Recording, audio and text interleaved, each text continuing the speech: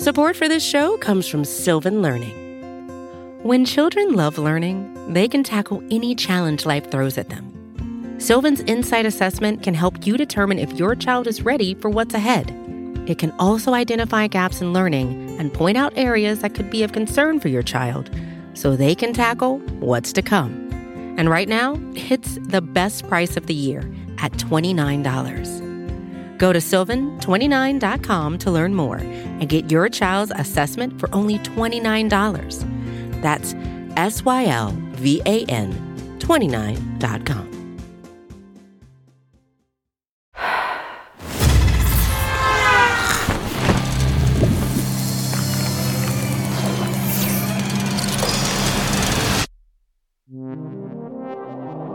All knowledge must come through the senses, all that we perceive, and all of the awareness of our daily existence.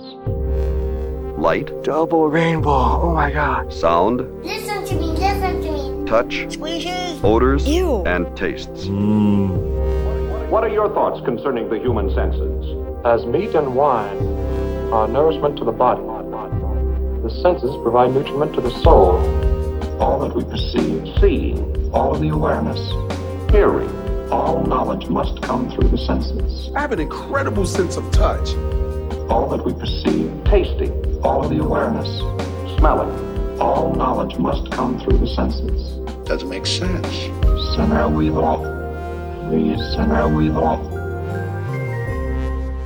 I'm Noam Hassenfeld, and this is Making Sense, a series from Unexplainable that asks some of the most perplexing questions about our senses. So far, we've talked about how the brain actually creates a lot of what we think we're hearing, and how touch could potentially help treat pain in some of the tiniest, most vulnerable people. This week, we're trying to make some sense of smell. This whole series was actually inspired by one of the very first episodes of Unexplainable, which we made almost exactly a year ago. It's all about the nose, and we wanted to share that episode again. It all started way before we launched the show, when I was talking to science editor Brian Resnick. Hey. And he said he'd heard that scientists somehow don't know how smell works. I started looking into it, and pretty soon I realized that this isn't just a bit of weird trivia. If we could figure out how smell works, we could save lives. Because cancer has a smell. We can't smell it, but dogs can. I'm sitting here with actually 4 biodetection dogs. I talked to a scientist who's a particularly big dog fan, Dr. Claire Guest. If you hear them in the background, it's because they've been for a nice long walk and they're currently drying out and scratching their paws on the carpet. Oh, those sound cute. So in the early 2000s, Claire was training these dogs, her biodetection dogs, so that they could smell disease. Mm-hmm. But then her work took a turn. She was training her dogs for a big upcoming study. And one of my dogs, a beautiful dog who lived with me called Daisy, who's a fox red Labrador. She started to look upset. That was probably the best description, a bit upset by me. She was just kind of sitting there. Just staring at me and then nudging at me and staring at me and nudging at me. Claire felt the spot where Daisy was nudging, and she could feel a lump. And I actually went on to be diagnosed with a very, very deep-seated early-stage breast cancer. She got it treated, and luckily she's okay, but she might not have found it in time. Because the tumour was actually very deep-seated. If it wasn't for her dog, Daisy. Wow, so like Daisy, she was trained to do this? Yeah, so it's sort of like a game. Uh-huh. So you teach them to recognize an odor. When they sniff that new disease, they say, whoa, well, that's interesting. That's what you capture. You give the dog a reward. The dog starts to realise you want me to find this characteristic odour, and then you build from there. Once the dog learns the smell, Claire can use a bunch of different things: urine, sweat, even pieces of socks worn by people with a certain condition. She takes some positive samples and some negative samples, and she puts each one on a stand. Okay. They're sort of slotted into a grill on the stand, and the dog goes along the grill, sniffing each in turn. If the dog smells a positive sample, he'll stop and wait for a reward. If it's a negative sample, he moves from the one sample to the next. So the passing on means it's a negative sample. Can they smell other diseases? Yeah. It would seem from the dog's behaviour that every single disease and condition has a unique odour, and dogs can be trained to reliably find this odour and tell us about it. What diseases are we talking about? They can basically detect everything they've tried so far. So they've done various forms of cancer. Bladder cancer, prostate cancer, and breast cancer. Parkinson's. Bacterias. And what I think might be the most exciting part of this whole research is that now they're starting to test this ability on COVID. Like, really? Like dogs can smell people who are carrying the coronavirus? Yeah, and they can do a pretty good job, actually. Claire says the research is looking really promising. They should be publishing the results soon. And just think about the potential here. I mean, it's so much quicker and less invasive than your average swab in your nose PCR test. This is with a single sniff. Now, this sniff takes the dog about half a second to do. You could just have a dog smelling tons of people and send the ones that the dog thinks have COVID for a PCR to confirm. So, like, what do you want here? Like an enormous dog army? That would be one way. And some places are actually doing that. There have been COVID sniffing dogs in airports in Helsinki. Here in Helsinki, they're ahead of the pack. In Dubai. Now the folks in the Emirates claim they have trained dogs to detect the smell of coronavirus with a 92% success rate. They were even used to screen fans that went to a Miami Heat basketball game. COVID-sniffing dogs will now greet fans before they enter the arena. But the idea of seriously scaling all of this up, it would be really tough to manage. It would take lots of time and money and expertise. The training isn't easy. And aside from being difficult, a dog army has never been the plan here.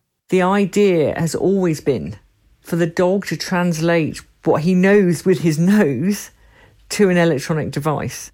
And if scientists can reverse engineer what's going on in a dog's nose, they could use a robot nose. Maybe not for this pandemic, but for the next one. That would be helpful. This is where the whole mystery of smell starts to be a big problem. And that's sort of what I want to focus on for the rest of the episode, because we don't really understand how smell works. We've got some of the basic mechanics down, but the fundamental issue is that we don't really know why one thing smells one way and why other things smell a different way. Yeah, you would need to know that. And how can you harness the power of a dog's nose if you don't know how smell works? But it's not like we can't be totally in the dark here, right? You did say we know some basics of how odor works. Yeah, we know the basics. So what is basically what is smell? So there's stuff all over the place. Imagine like a candy bar or a tree or a candle, anything. And molecules, these like small bits of stuff, are kind of flaking off and bouncing around. And smell is actually kind of like touch or taste. It's physical.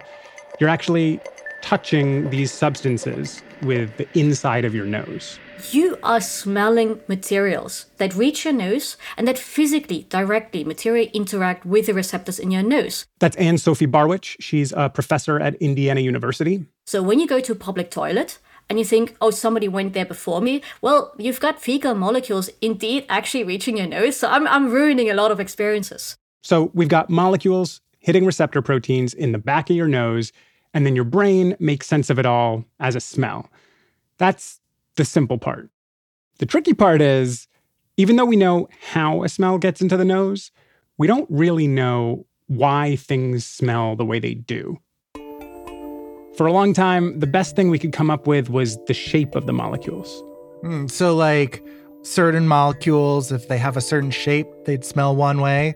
And if they were configured differently, if they had a different shape, they would smell differently? Yeah, exactly. This is called the lock and key model. Basically, there are a lot of different receptors in your nose, lots of molecules out in the world. And it's sort of like a kid's game, put the triangle in the triangle hole, put the square into the square hole. And just to be clear, so the receptors here are the locks, and these molecules are the keys that would unlock them.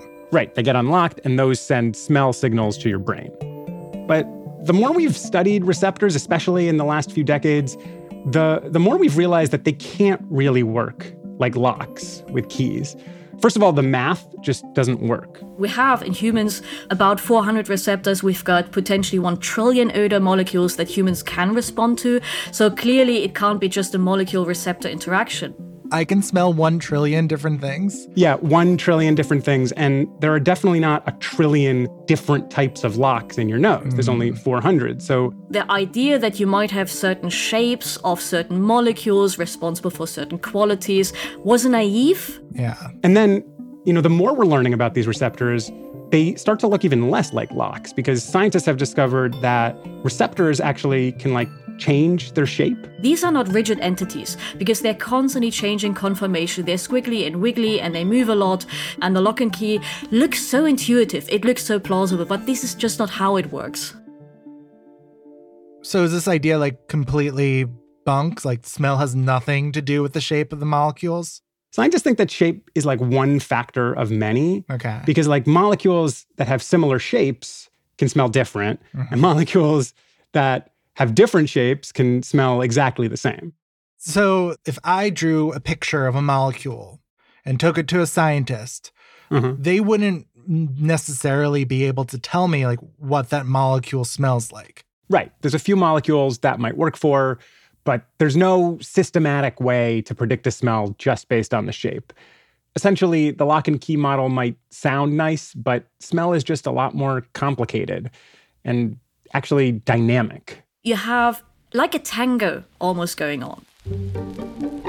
So sometimes you might have a dance partner and you've got this kind of erotic tension.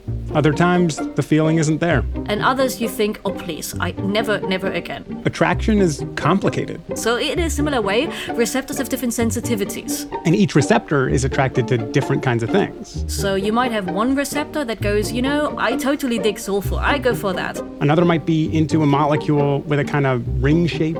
How wiggly the molecule is, how flexible. It can be looking for more than one thing. And the next one might actually have 10 different features. The reason it's a dance, though, is because these two partners, they do more than just fit together.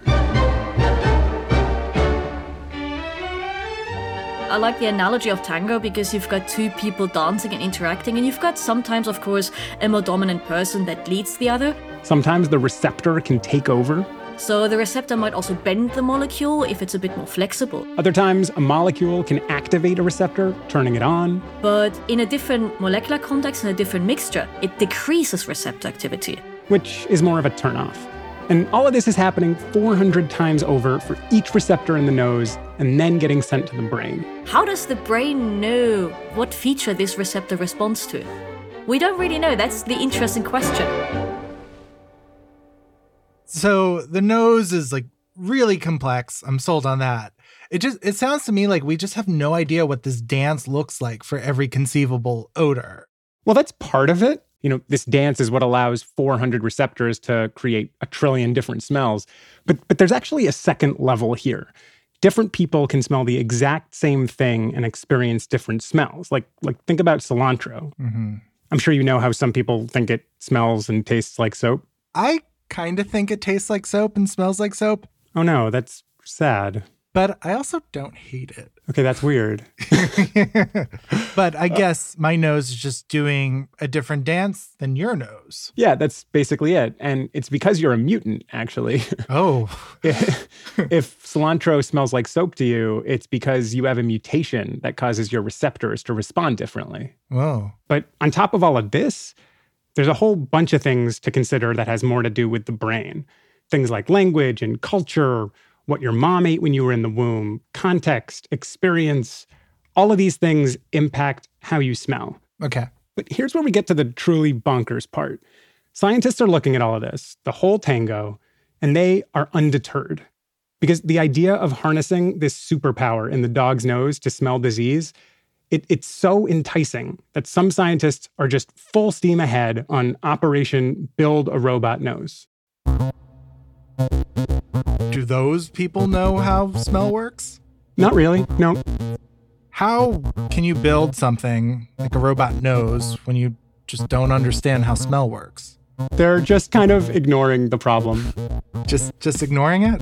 Yeah, it turns out you might actually be able to build a robot nose without really understanding how it works. Whoa. Yeah, I'll tell you after a little break.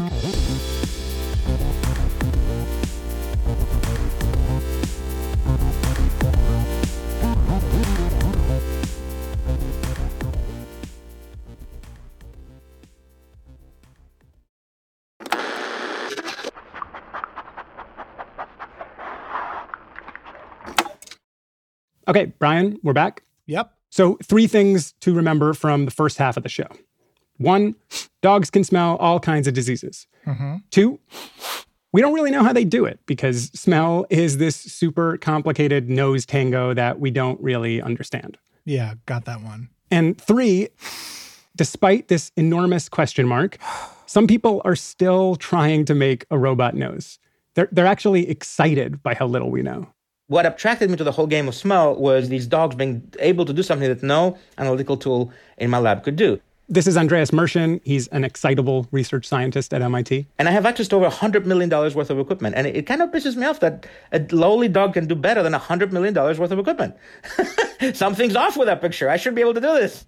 And all of this big fancy equipment he has couldn't do this whole thing because of this complicated tango that's going on? Yeah, but Andreas thought he could solve it. I just decided that, look, the dogs have proven that they can do this. We can do it. We just need to figure out. And fortunately, Andreas got a great chance to figure it out. DARPA, the Research and Development Agency for the Defense Department, they wanted to figure out this dog superpower too. Maybe use it to sniff out bombs, other things. So they held a contest to see if someone could build a robot nose. The goal was pretty simple. Beating the dog. That was the challenge. It was an MIT scientist up against a dog. Andreas liked his chances. I thought I knew what I was doing. I was very confident. He got to work with a collaborator at MIT, Shuang Zhang, who had figured out how to grow real receptors in cells. The same receptors that you have in your nose, we stabilized them using various technologies. And they sort of spread them out on top of a circuit board. It looked about the size of a desktop, maybe laying sideways. Wait a minute. You're telling, this is a cyborg. Yeah. Like something out of science fiction. Yeah, this could be like a cyborg's nose or something. Yeah. He thought that it could sort of work like a souped-up carbon monoxide detector, just one that would look for certain bomb-related chemicals. If it detected those, all of its kind of chemical alarms would go off. But there were so many chemicals it had to detect, the alarms just would have gone off way too often. Essentially, he realized this model just wouldn't be able to decode the nose tango. So he's like right back at the beginning, square one now. Like he thought he could solve this whole tango sniffing thing and just failed? Yeah, but it actually gave him an idea. He thought he had to build something that decodes a smell, that figures out exactly what it is based on its tiniest parts. But maybe that's not how smell works. Andreas kept thinking about Claire and her dog Daisy. He was thinking, wait. Daisy, the dog of Claire, was trained on bladder cancer and yet detected breast cancer. Which is really weird because the telltale molecules of those two types of cancer are different. There's nothing in common to them. And yet, the dogs can generalize. That you train them on one cancer, they realize, oh, this also smells cancery. And we have no idea how the dogs can do this. We just know that they can. You're teaching the dog how to smell cancer. Maybe when you smell something... You don't see a list of molecules. Same as when you listen to music or you look at a painting. You don't see a list of pixels and color values. You see the whole painting at the same time. So this idea is really key. I actually want to use one of Andreas's examples and try to think about a smell like a piece of music. Brian, you recognize this song, right? Obviously. And you know it because you recognize the pattern. You don't necessarily know it because you've memorized every last individual sound. Yeah, but I also know what the sounds are. Well, you can still recognize it when the sounds change. Like if I play it with a synthesizer or a trash can. Or even when it's in a different key and the actual notes are different, you can recognize it. You still recognize it? Yeah, it's still somewhere over the rainbow. Right. Even though the parts are different, the relationship between the parts is the same. The pattern is the same. So smells are like these big, holistic patterns we learn to recognize. Yeah. It's like you just need that kind of whole impression. So here's where we get to Robot Nose 2.0. He called it the Nano Nose. And this time he tried something different. Okay. He realized he didn't need a chemical detector. What he needed was a brain. He looked at the example of a dog and he said, look, we don't know how the dogs are doing this. All we know is that they can do it and that they can be trained. So if Andreas could build something that recognizes a song, not the individual notes themselves, but the bigger picture, the pattern, he wouldn't need to figure out exactly how all those parts come together to form a smell. As long as he could train it like a dog, it could work. I mean, the idea is so simple. It's either super brilliant or we're all very crazy and stupid. Because here's what we thought, okay? We thought, okay, we don't understand what the dog thinks about. We don't know how the dog's nose ultimately works. But if we follow the training that the dog is having, meaning the dog gets a reward when it smells the right sock, the computer, it's slightly different. Instead of a reward, it's a different button you push and it just informs all the receptors at that point. Whatever you're sniffing now is the thing we're looking for. Find other ways to find that same thing. Oh, this is kind of like machine learning, like building up artificial intelligence. Yeah. Instead of solving this enormous, mysterious question mark of exactly how smell works, how every little part comes together to form a smell, Andreas just ignored the question mark. He built the NanoNose to recognize patterns, showed it the smells it needed to recognize for the test, and then he let the NanoNose teach itself how to recognize the smells. And when you've reached the same statistical results, one involving dogs, one involving machines, at that point, you can basically say, okay, the two things are doing the same thing, to the limit of my understanding. So Andreas ignored the question mark and still built a working nose.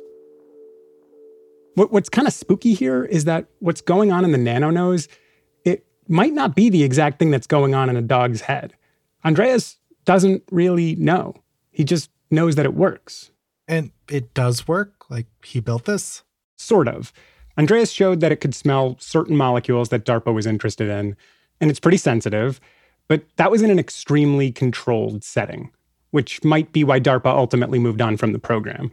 The real world is just way harder. There's all these smells bouncing around, but Andreas thinks the NanoNose can still get there. He's still pushing forward with the research, and right now he's working on making the brain part way smarter. So, this AI just needs to get better? Yeah, they're still trying to reverse engineer exactly what's going on in a dog's head when it's smelling, like what exactly makes something smell cancery. Andreas and Claire actually just put out some really promising research on that front last month, but they haven't put it all together with the NanoNose in a real-world environment yet. Yeah, so how do you, get it ready for the real world? I mean, it's not easy. He's going to have to expose it to tons and tons more smells to keep training the brain, make the AI smarter, and that could take a while. But as far as the actual NanoNose itself, he's gotten it way smaller than a desktop now. At this point, it can actually fit inside your phone. Is that the goal here? Am I going to ask, hey, Siri, do I need a shower? Maybe. I don't know about Siri, but I can tell you that for Andreas, that is absolutely the next step. Think about it, right? Any single one of us can have a mole that becomes malignant, and it has this period of 6 months. It's changing color, it's changing shape, and it's changing smell. If you wait 6 months, sometimes this becomes a death sentence. And this could be happening soon. I think we're maybe 5 years away, maybe a little bit less, to get it from where it is now to fully inside of a phone. And I'm talking to deploy into 100 million phones. Medical device phones are coming. There's still something it's not solved here. We might get noses in our phones, but still we don't know how the nose works. Yeah, it's kind of weird. But here's what might actually be my favorite part of the whole thing. It's true that he skipped over understanding, but what I love about this is that this move, this skip, might be the exact thing that ultimately gets him to the understanding. Richard Feynman, a famous physicist, he famously on his blackboard, the day he died, what was left on it was, if you cannot create something, you don't understand it. It was kind of deep and powerful, but I didn't realize that what it really meant was, it's folly to think that you must understand something before you build it. That only works if you already know it. Maybe what Feynman was actually saying was more like this. Build it to understand it. That you can understand something better through the act of building it. The Wright brothers, who invented flight, they didn't know how flight worked. They built the airplane in order to understand how it will fly. So this is what happened with us with the nose.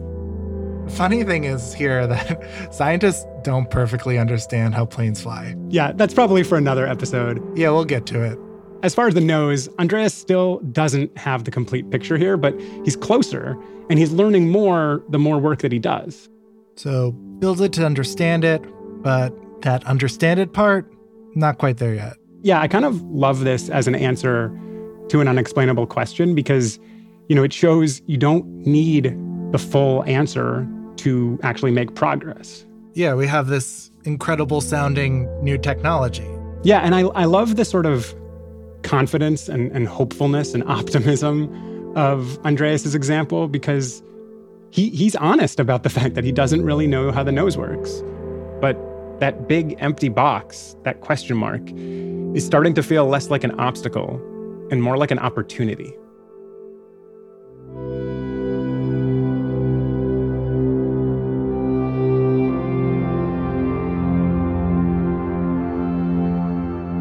We ran this episode about a year ago, and since then, more research has come out about dogs and COVID detection. Claire Guest Group has published a preprint which shows that dogs can detect COVID with about 90% sensitivity and specificity. Other peer-reviewed research has showed similar rates of success. Next week, we're tackling the sense of taste. What counts as a fundamental taste? And who gets to decide? My nickname is Umami Mama. I am always talking about umami, umami, umami. Without a name for the thing, how can you think with it or live with it? Our names and our language do, in a way, forge our reality. This episode was reported and produced by Noam Hassenfeld, who wrote the music too. Editing from Jillian Weinberger and Brian Resnick, with help from Bert Pinkerton and Meredith Hodenot. Fact-checking from Liliana Michelena and Richard Sema. Mixing and sound design from Hannes Brown and Christian Ayala. And the rest of the Unexplainable team includes Catherine Wells, Manding Nguyen, and me, Tori Dominguez. Special thanks to Sarah Harrison and Ella Feder. Still to come in our Sense series, we're going to have episodes on how many tastes there might be, why some people can't see images in their heads, and a sixth sense, too. If you have thoughts about the show or an idea you want us to do a show about, you can always email us at unexplainable@vox.com. Or you can leave us a review or a rating, which would be very much appreciated. Unexplainable is part of the Vox Media Podcast Network, and we'll be back with a tasty episode 4 of our Sense series next week.